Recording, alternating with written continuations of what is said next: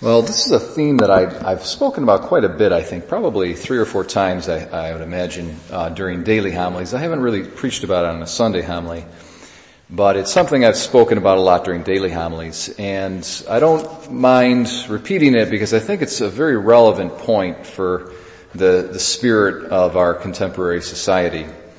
And that is, a saying from St. Paul in Romans. He says, "Behold the kindness and the severity of God." Kindness and severity.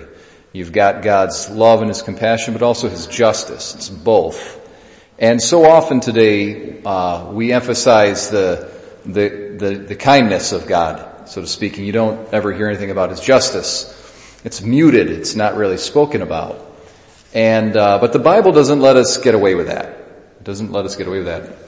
The other really big error, it's so common today, and I don't know, I think the only way that it can really survive and persist is a psychological principle that they talk about, confirmation bias. Psychologists talk about confirmation bias.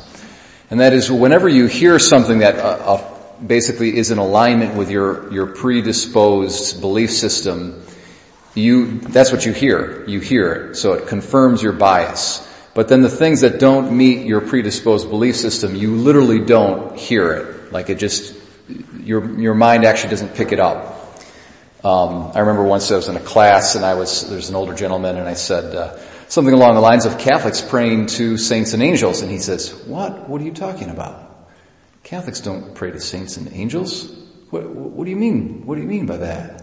And I was like, and it was in a context where we would pray the Saint Michael the Archangel prayer all the time, like, Saint Michael the Archangel, defend us in battle.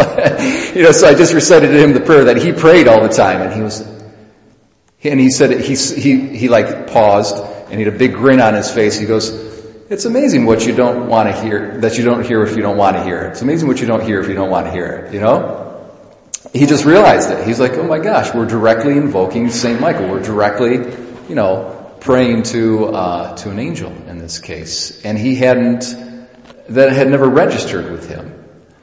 And so he had gone, he was probably a 65-year-old man. He'd gone for years praying to angels and saints and not fully realizing. But anyways, so we see something today where we kind of have this dichotomy between the Old Testament and the New Testament. The Old Testament is all about God's justice, and the New Testament is all about His love and His mercy.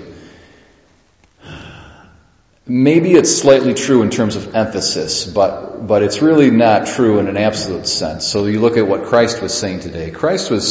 He's condemning these towns. I mean, you read the Gospels and Jesus is like an Old Testament prophet oftentimes. And in the famous question that Jesus posed to His disciples in Caesarea Philippi, where Peter confesses that he's the Son of God, he says, "Who do people say that I am?" And they say, well, some say Elijah, some say Jeremiah, someone like the Old Testament prophets. Now, those perceptions of him were incorrect, but they weren't completely crazy, right? The people who were watching him, observing his ministry, they weren't completely insane. So there must have been something about him that was like an Old Testament prophet. And here he is in the gospel text today. It's very interesting. He's condemning these various towns he's preached in. And it's precisely that he's saying, if I had been around, if the miracles that I had done had been done in Tyre, they would have repented. Okay? Now Tyre is an Old Testament city that was condemned by the prophet Ezekiel. And then Jesus also mentions Sodom and Gomorrah, very famous Old Testament town that's destroyed by God in the book of Genesis. And so if those towns, if you think about it, Jesus is being even tougher than the Old Testament. Here's Old Testament prophets condemning Tyre and Sodom and Gomorrah and whatnot, and Jesus is saying, you guys are even worse off than them. Well, the point is, I don't want to belabor the point, but you really can't put a dichotomy between the Old and New Testament. As Christians, it's extremely important that we are people of the whole Bible. Okay, both the Old and the New Testament.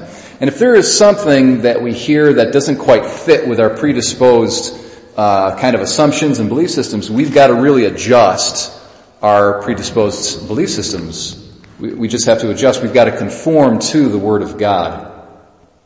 Now, sometimes we might not see logically how that could be the case, how these two things can be reconciled.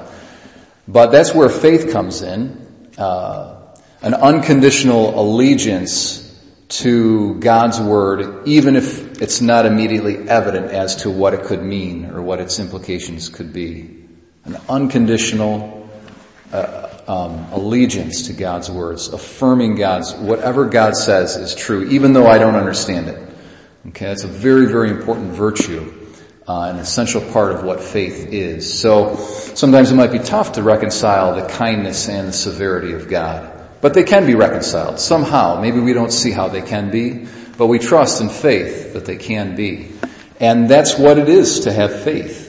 One of the earliest heresies or false theologies in the early church was doing just what I'm talking about, is putting this wedge between the Old and the New Testament and separating them.